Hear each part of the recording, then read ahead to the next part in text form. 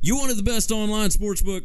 That's easy. It's mybookie.ag. They got the easiest website layout, the best odds, amazing customer service, and payouts in only 2 business days. Check out mybookie.ag for yourself and then sign up using promo code WCE50 for a 50% deposit bonus. That's mybookie.ag, promo code WCE50. I'm Gary Seegers. Catch me on Twitter at GaryWCE. And I'm Chris Giannini. Follow me at Chris B. Giannini. And this is the Winning Cures Everything podcast from winningcureseverything.com. Before we get started, please subscribe to the podcast, share it, and review it. We cannot stress how important those reviews are for iTunes rankings, so help us out. Those of us who love this sport live for nights like this. You are looking live at the Georgia Dome in Atlanta. Can you believe it? It's football. I've been watching it for 40 years. 40 years. Oh my gosh! Oh my goodness! Oh no! This is Winning Cures Everything. Now for your hosts, Gary and Chris. What up, what up? Welcome in. Winning Cures Everything, number 188. This is the Monday, January 22nd edition of the show. I'm Gary. Chris is currently in Las Vegas, Nevada, where he got to watch both of the conference championship games. I promised him, because our schedules got a little bit off tonight, I promised him that I would wait until he gets back, or until he has time, for us to go over all of the NFL action from this past weekend. So we're going to wait on that. There were a few interesting things. Tonight is actually going to be relatively short, but it is going to be a good time. Let's go ahead and discuss this. 5 Dimes went ahead and released their opening college football lines, which is always a good time. Normally that happens sometime over the summer. They went ahead and put out early lines for some reason. I don't know why. We're also going to discuss SB Nation and Bill Conley's 12 worst college football games of this past season. Another very entertaining thing that we like to go over is great games, but also terrible, terrible games. So we'll look at those as well. Let's go ahead and start off with the opening line.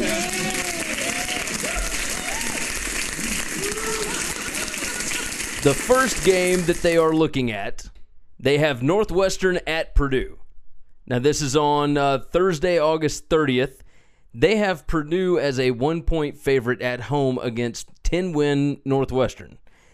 A little surprising to me. It depends on what happens with the quarterback situation in Chicago, et cetera, et cetera. Our boys at Westlake Pirates are going to enjoy this a lot, I would imagine, because Northwestern ended the season on a 7-game winning streak. They look to be built a little better than Purdue, but we'll see. Jeff Brom has had a great year at Purdue this past season. I think they're going to do pretty well. I mean, that's a little shocking to me for Purdue to be a 1-point favorite already. The first big game that they have on Saturday, September 1st, 2018, they've got Louisville and Alabama. Alabama is a 29.5-point favorite, which blows my mind. 29.5 is absurd for any matchup like this. Now, obviously, this line would be a little bit closer if Lamar Jackson was coming back to Louisville. We don't know what Louisville's quarterback situation is going to look like. And in all honesty, we don't know what Alabama's is going to look like. We assume Tua Tagovailoa is going to be the starting quarterback. There is nothing that says that Jalen Hurts cannot win that job back. There's nothing that says that. So that'll be interesting to see, but I would think from a talent standpoint, Alabama minus 29.5, I would have put it closer to 3 touchdowns as opposed to over 4, but that's just me. Next up, Washington and Auburn in Atlanta. That is surprising. Washington and Auburn, 2 relatively even teams. Auburn has a 2-game losing streak in Atlanta, and Auburn is a 4-point favorite here. Little bit surprising. West Virginia and Tennessee and Charlotte. West Virginia is an 8-point favorite in Jeremy Pruitt's opening game at Tennessee. Not sure what I think about this. I do like that Will Grier is coming back for Dana Holgorsen. I would imagine that offense is going to be absolutely rolling from the word go. But 8 points seems a lot. I would like to think that Jeremy Pruitt knows what he's doing to be able to stop something like that. I guess it depends on the talent. So we'll see what happens there. Ole Miss and Texas Tech is a pick'em. That's in Houston. More of a home game for Texas Tech, but I wouldn't imagine they're going to have more fans than Ole Miss will have down there. Ole Miss fans will be raring to go down in Houston. This will be a good opening game for them, a good trip for the fans, the people that are really into it. This is kind of a bowl game atmosphere for them. So Ole Miss, Texas Tech, pick 'em. I would go with the over, whatever the over ends up being, because these two teams are going to put up points, a ton of points. Texas and Maryland. Maryland plus 10 at home. Did they not learn anything from last season? Maryland was a 19-point underdog. They were plus 19 at Texas last year. Came out and absolutely obliterated Texas by 3 touchdowns. That's a fact. You can't go back and look at those 2 games, not to mention the fact that Maryland is going to be getting their quarterbacks back. Completely different team. This will look a lot more like the Maryland that you saw at the beginning of the season than the one you saw at the end of the season that was on their 4th-string quarterback. Whole lot different there. Texas, however, I'm sure, yes, they're going to have a lot more talent than they did this past season.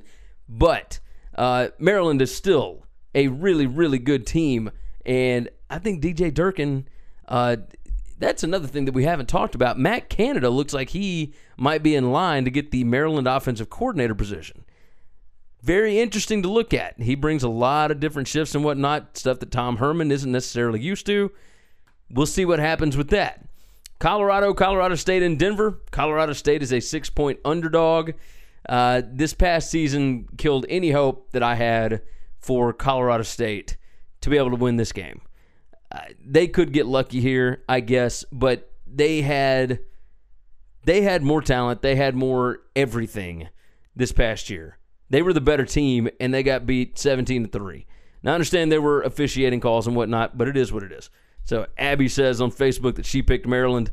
You were one of very few people. One of very few people. Cincinnati at UCLA. Chip Kelly's opening game. Brand new quarterback for UCLA. Not sure who that's going to be yet.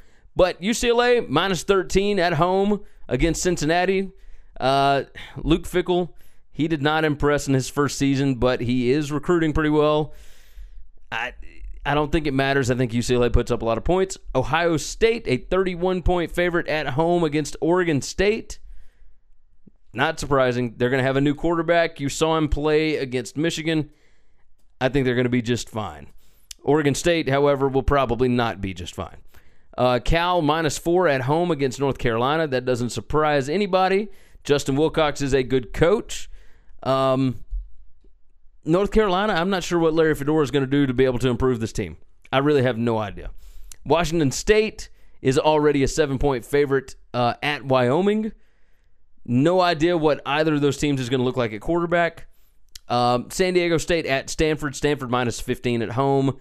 That's surprising considering San Diego State beat them this past season. Who knows what's going to happen there. Arizona minus 7.5 at home against BYU.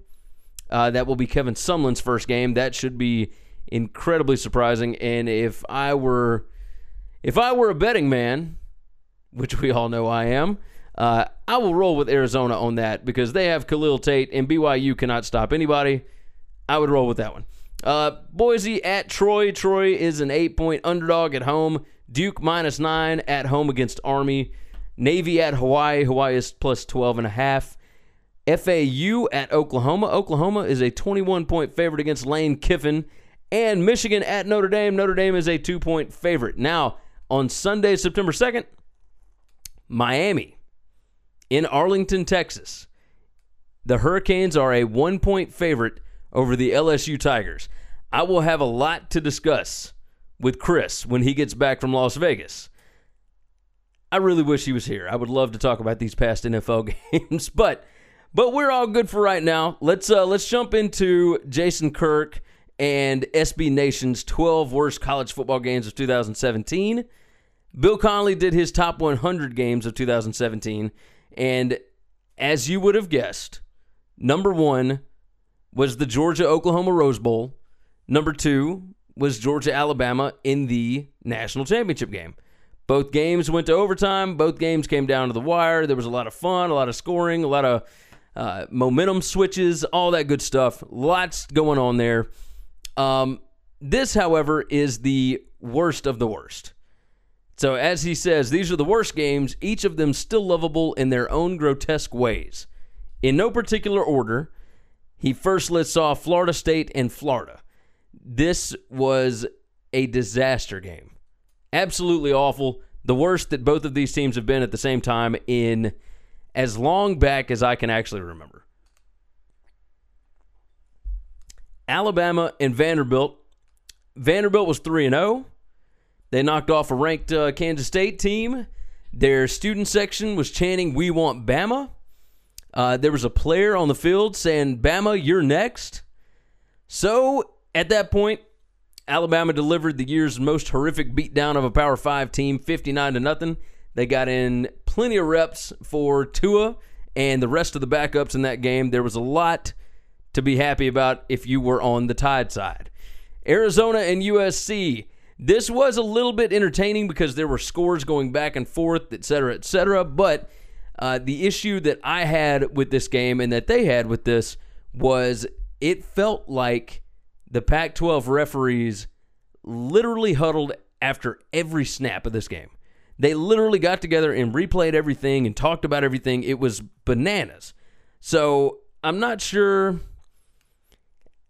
It was a good game. It was entertaining, other than the fact that the refs did their best to slow this thing down. I mean, it was almost a 4.5-hour ball game. Tennessee, South Carolina, this was putrid. This was awful. Tennessee turned 4 red zone drives into 9 points. It was fun because I enjoy Will Muschamp. I enjoy games that he coaches in. And if you liked high-pressure games, then this one was fine. I had no problem with this. But as far as an ugly game to watch, yeah, this was really bad. Like, really, really bad. So, Tennessee loses to South Carolina, 15-9. It was not surprising. Not surprising at all. Let's see. Michigan State, any one of Michigan State's games were awful. Just awful. I really can't, I can't even pick one. I don't think they can pick one either.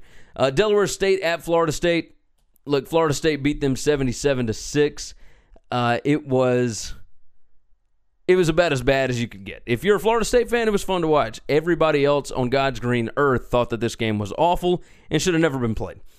BYU LSU, first game of the season for the Tigers and the second game for the Cougars.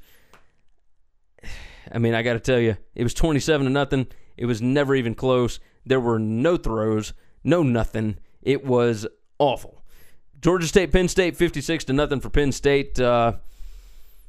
Look, there was nothing else to talk about in this game other than the fact that Penn State, even though they were up by a bajillion points, James Franklin still tried to ice Georgia State's kicker. And that's just to try and preserve a shutout. He just wanted a shutout. Can't blame the guy. I mean, if you're a winner, then you're a winner. It is what it is. Kansas TCU. Last year, this was one of the best games of the season. TCU got the win 24-23. But this was, I mean, I think it was like a 41-9 game, something like that. It was absolutely putrid. South Florida beat up on Illinois. That was an ugly game. USC and Ohio State ended up being one of the uglier games and probably the worst game of the bowl season as far as hype going for everything else. So 24-7 in that game was just about as bad as it gets. And that wrapped up the 12 worst college football games. I had a lot of fun with those. Hopefully everybody else did as well. We're going to have Chris back in here on Wednesday night. But in the meantime, we're just going to go ahead and cut this one short. This was only about 15 minutes tonight. I appreciate all you guys tuning in. Remember, check us out on iTunes, all that good stuff. iTunes, SoundCloud, Stitcher, TuneIn, Google Play, Facebook Live, facebook.com/winningcureseverything. We're on Periscope. We normally broadcast from my Twitter account that is @GaryWCE. And there's always the website, winningcureseverything.com. So let's go ahead and give the rundown, and we'll catch you guys on Wednesday night. It's time for the rundown. Remember, check out winningcureseverything.com. You can give us a like on Facebook, facebook.com/winningcureseverything. You can follow us on Twitter @winningcures. You can follow myself @GaryWCE. You follow me at Chris B. Giannini, ChrisBGiannini. You can also email the show, that's winningcureseverything@gmail.com. And we now have a voicemail line. That number is 551-226-9899. If you want to call and bash us for talking bad about your favorite team, or praise us, or just tell us about how awesome your team is doing, leave us a voicemail. That number again is 551-226-9899, and we may toss it on the show. Thank you for supporting this show, and until next time, have a good one, guys.